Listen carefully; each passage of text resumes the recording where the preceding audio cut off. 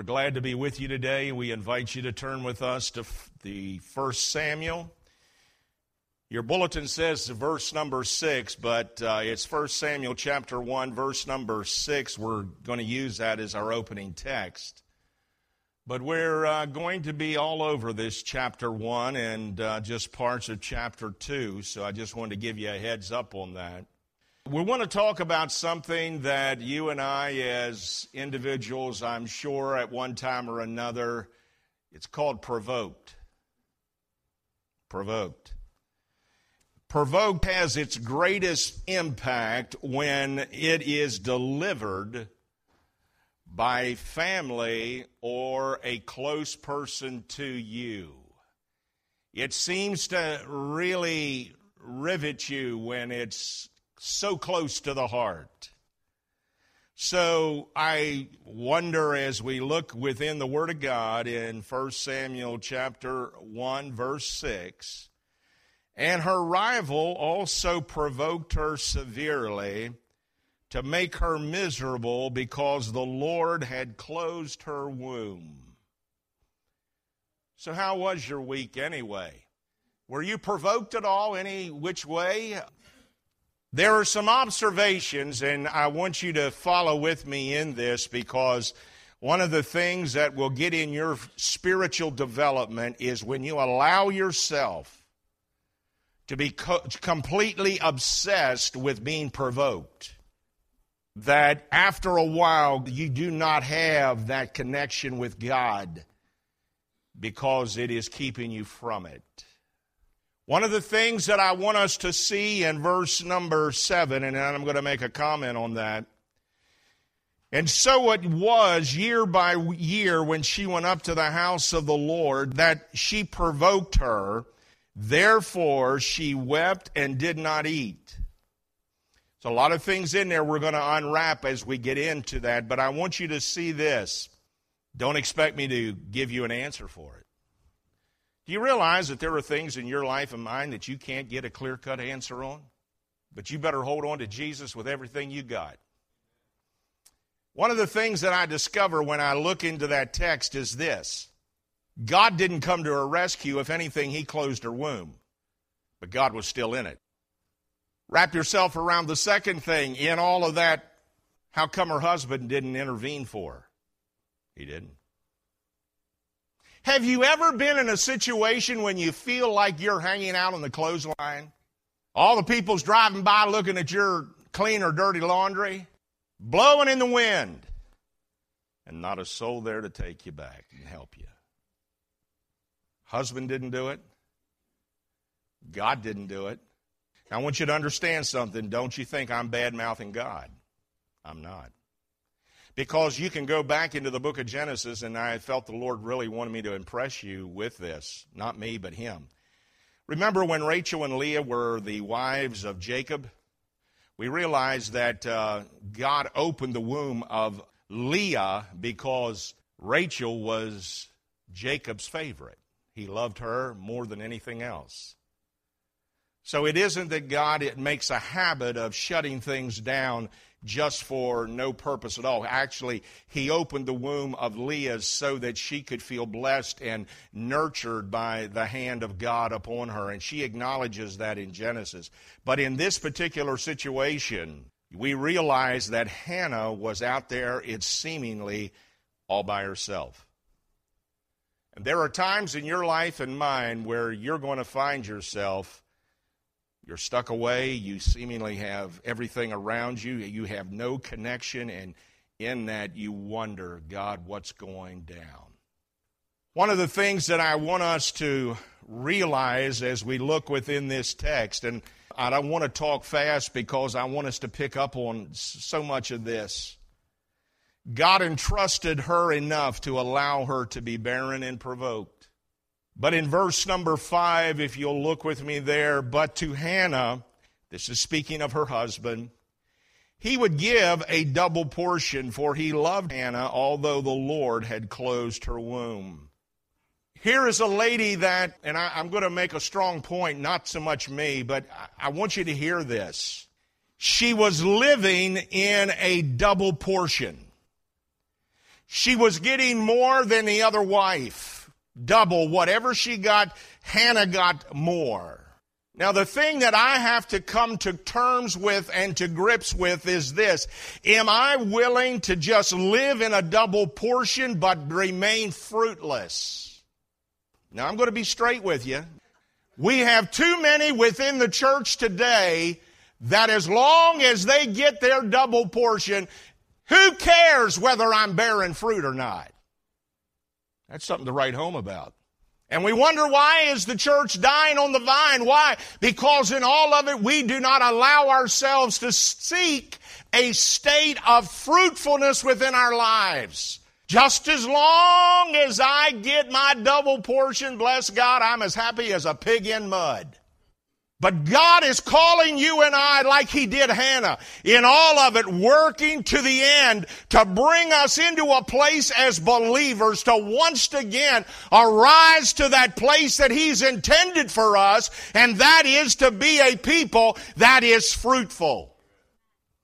When was the last time you bore fruit? I got my back to you, so I'm not looking at you.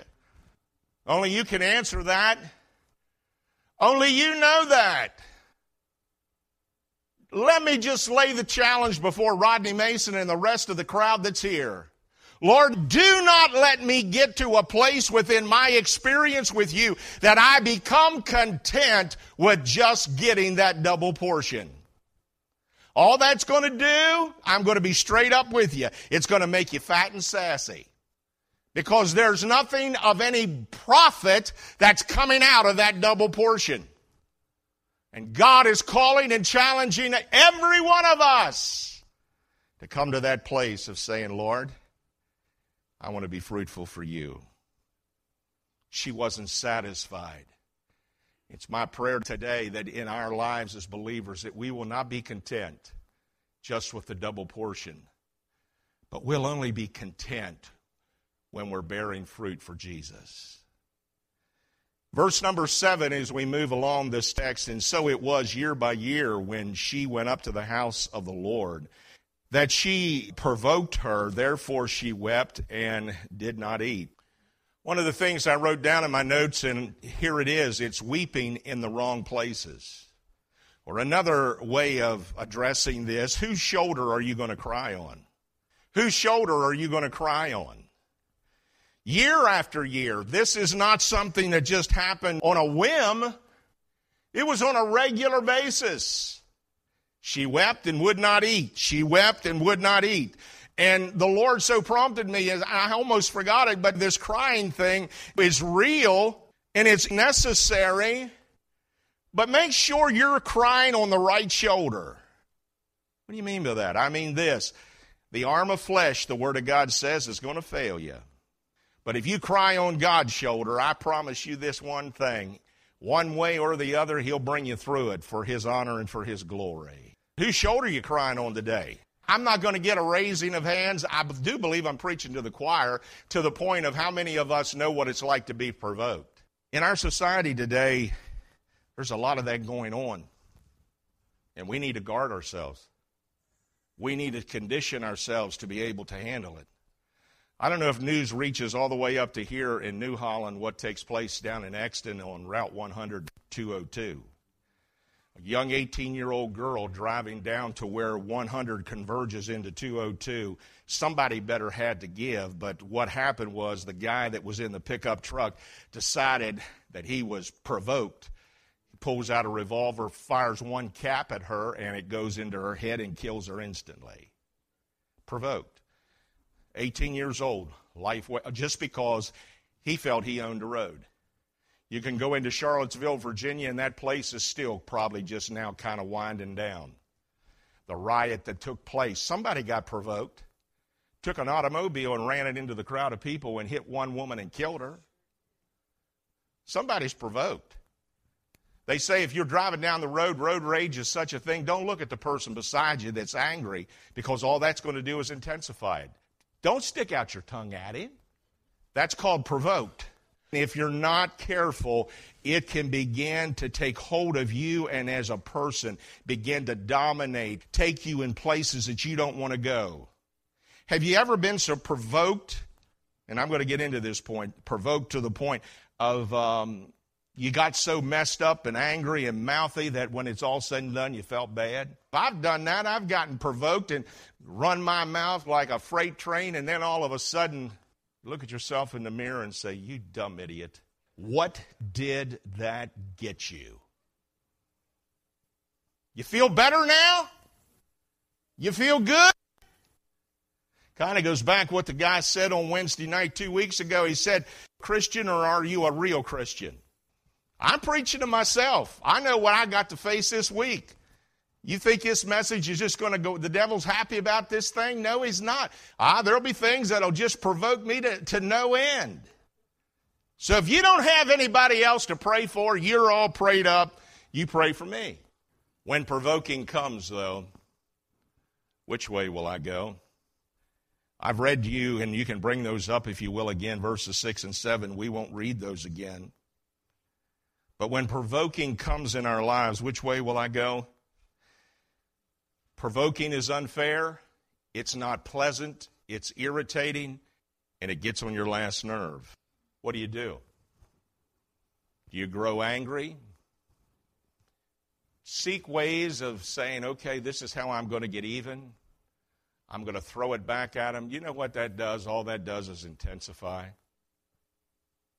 If just of those two people down there on Route 100, if one of them would have just said, I'm going to back down, slow down, this event would not have happened. But do we find ourselves in that situation? Or do we do what Hannah did? But I will have to say this, that it was year after year after year until finally, it's like, can I just say this to you? It's when you finally say, I've had enough. I've had it up to here. I can't take no more of this. What then will you do? See, the fact of the matter is, in verse number 9, if I can read that to you, so Hannah arose after they had finished eating and drinking in Shiloh. Now Eli was the priest that was sitting on the seat of the doorpost of the tabernacle or the tent of the Lord. And she went in verse number 10 and said, and she began in bitterness of soul, began to pray to the Lord and wept in anguish. The fact of the matter is that you go into the presence of God. He has all you need. And I will promise you this, He will glorify His name in your life if you will let Him.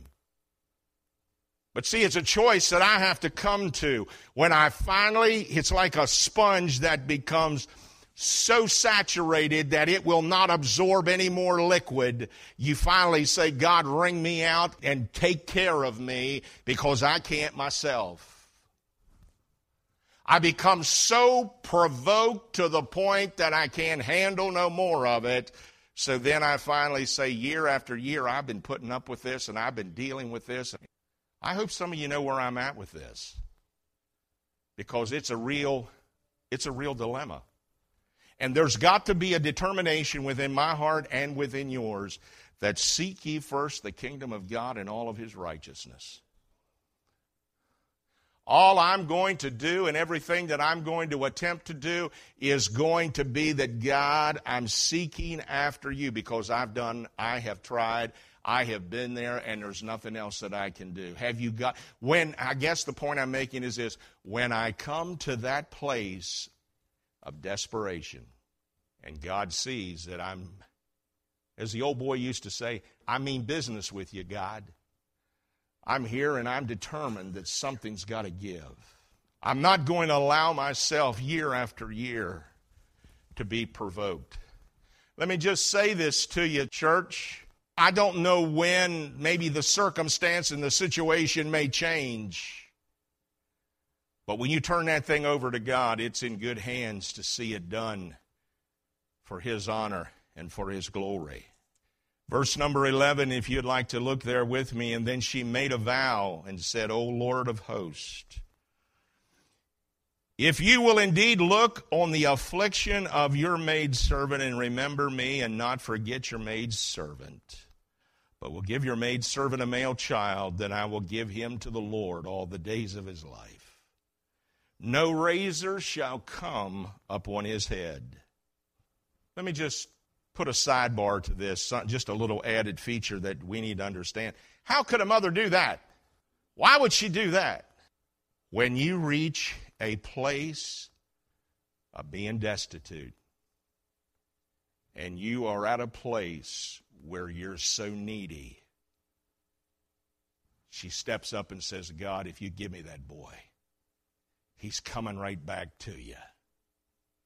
How could you do that? Because she didn't have a child to begin with. She says, at least I can come and visit him, but at least I am now fruitful. See, God is desiring a believer to push past the provoking, to come into his very presence. May I say that again? This is what God desires. He is looking for that man, that woman that is willing to step up and say, God, I'm willing to pass and push and shove this stuff aside because I know, just like the woman with the issue of blood, I know that the touch and the power of God working in my life will transform and do the mighty work that I need to have done. Hallelujah. And God is looking for such men and women. You may say, but God could have done this. God just stood back and let this woman year after year, her husband year. I know. But friend, God also knows that when you finally come to the end of yourself and you say within yourself, there is no other way for me but your way, God. God says, that's what I've been waiting to hear all along. Somebody that's willing to say, God, you and you alone can change this thing, and I give it to you now for your honor, for your glory. I thank God for the honesty of his word. It does not in any way gloss over and allow the man of God, the person that represents God, to get a free ride. You say, what are you driving at? Here's what I'm driving at. The leadership wasn't accustomed to seeing positive provoking. And if you look at verse number 14, Eli said to her, how long will you be drunk? Put your wine away from you. But Hannah answered and said, no, my Lord. I'm a woman of sorrowful spirit. I have not drunk neither wine nor intoxicating drink. I have poured out my soul before the Lord. Do not consider your maidservant a wicked woman, for out of the abundance of my complaint and grief I have spoken until now. Eli answered and said, go in peace. The God of Israel grant your petition, which you have asked of him. I want to just say this simply because someone calls themselves an evangelist, simply because someone calls themselves an ordained minister of the Assemblies of God. Just like the umpire behind the plate, he doesn't always call it right. What, are you blind? That ball was a strike. Hello.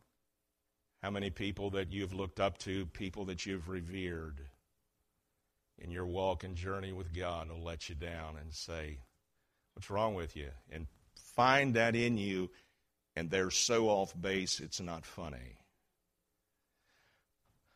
The fact of the matter is, this is where it's so important. This woman, she came through the school of hard knocks. And this woman comes to a point, and this was a crucial moment within her life. Because here's somebody that's putting her down, calling her drunk. Her heart was laid bare before the mighty hand of God. And he couldn't see it. He couldn't sense it. There will be those that, and I'll just say this to you as a believer, you've got to finish this thing out. See, this was the last hurdle this woman had to jump. If she's going to let the priest get in her way of what she wanted in her life more than anything else, that child, she's lost it all. See, the fact of the matter is, the devil was no gentleman. He will try one more thing. He will try one more thing. He will try one more thing. But the fact of the matter is, you have to be determined. I don't care what you throw my way. I don't care what you say to me. I know from whence cometh my help. My help cometh from the Lord who has made heaven and earth. This is what I'm holding to. This is what sustains me. This is what's going to carry me. It isn't your opinion. It's what I believe. It's where my faith holds to, and I will not release it. And so you can say all you want and offer your opinion from one end of the country to the other. That opinion can get, people, if you listen to all that, man, get you in trouble. And she said, I'm not listening to it. I'll tell you what's going on. Me and God just had a conference in his throne, and I'm asking him. Marion gets me this little upper room book. I read it. It's got coffee stains. I read it at work. I want to read this to you. This lady said, we were miles to the nearest town, low on fuel. The warning light on the car was on. 2 mountains that we had to cross, and I said, our cell phones don't work here. We're 2 young women who don't want to walk these roads in the dark. Please help us arrive safely. After I prayed, I continued to worry until I reached our destination safely. That's the truth for a lot of us, but notice this. They said later when I read Hannah's prayer, I thought about our trip and my prayer. Her prayer showed me that I had missed out on one of the benefits of praying. Hannah made her request to God, then went her way, ate some food, and wasn't sad any longer. Hannah released her anxiety to God and found peace even before God answered her. In contrast, I didn't fully release my worry until I hit the next town. Rather than thanking God for hearing my prayer and trusting that the answer would come, I continued to worry until I seen the outcome. Hannah's story taught me one of the greatest gifts of prayer is knowing that God will answer even if we don't know when or how. When we pray, we can immediately thank God for the answer that will come. Doing so, we can allow us then to move our concerns away and begin to accept the peace of God within our lives. How's that working for you? Remember that old song of the church that says, take your burdens to the Lord and leave them there. We don't leave them there. We go down there and tell God all of our gripes, complaints, and all the people that's provoking us and all the things, and then we pick them back up and carry that baggage on back home with us. Chapter 2, verses 1 and 2 of this same book. But I want you to pay attention to this. It says there, and Hannah prayed and said, this is the same woman that wept and cried and wouldn't eat. Hannah prayed and said, my heart rejoices in the Lord. My horn is exalted in the Lord. I smile at my enemies because I rejoice in your salvation. No one is holy like the Lord, for there is none beside you, nor is there any rock like our God.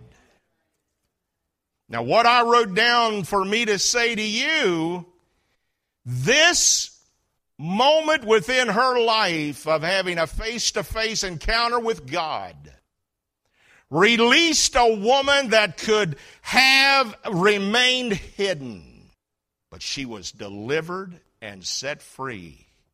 What's provoking you?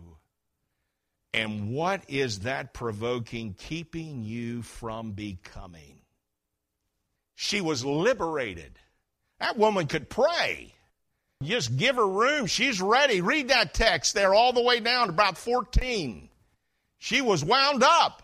And that was all in here. But it was imprisoned. It was in bondage.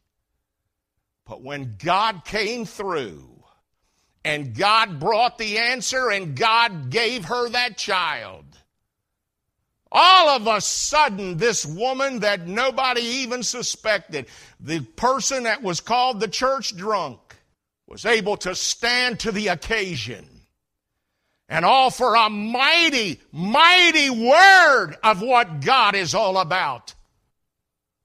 That would have remained dormant in that woman's life. She would have never known. She'd have carried it to her grave. And there are those of us that have pinned up within us things that God wants to liberate and release out of you. And I don't care your age. God wants to bring you to a place that you have never been before, kind of like Star Trek. To boldly go places where you've never been before. And some of us would rather sit back, fold our hands, and say, I would rather be provoked. I'd rather be angry. I'd rather be annoyed than to see God all of a sudden like a flower that comes into bloom. See God flow out of my life. Whew. In dimensions like I've never known before. And it was there all the time. It was there all the time. Can I just say this to you? Don't let the trifling trash of life rob you of the person that God intends you to be. Because it can happen. There, without exception, you are a candidate for God's full work in your life for the glory and honor of Jesus Christ. There are things in your life. What are they going to say? What are they going to think? What kind of answer are they going to give me? Let go of that. Let go of that. Give it your best. Let God take care of the rest. And He will work these things out for not just your good, but for His glory. Father God, I thank You for the day. Thank You for Your many blessings. I thank You, God, that You're here to work in each and every one of our lives to make us more. And God, I want to be more like Jesus. So God, help us to deal, if there is those among us that are struggling in this area. God, they've had faces fly up in their mind as I've been preaching. They've heard words that people have been saying while I've been preaching. God, would You help them to take those things and lay it like Hannah did at the altar and step away from it and she took herself home. God will take ourselves home and say, God, I gave it to You, now You deal with it. And God, it's so much what You want anyway from us to where we can just step back, take our hands off so that You can do Your perfect work. And God, I'll give You praise for it in Jesus' name. Amen.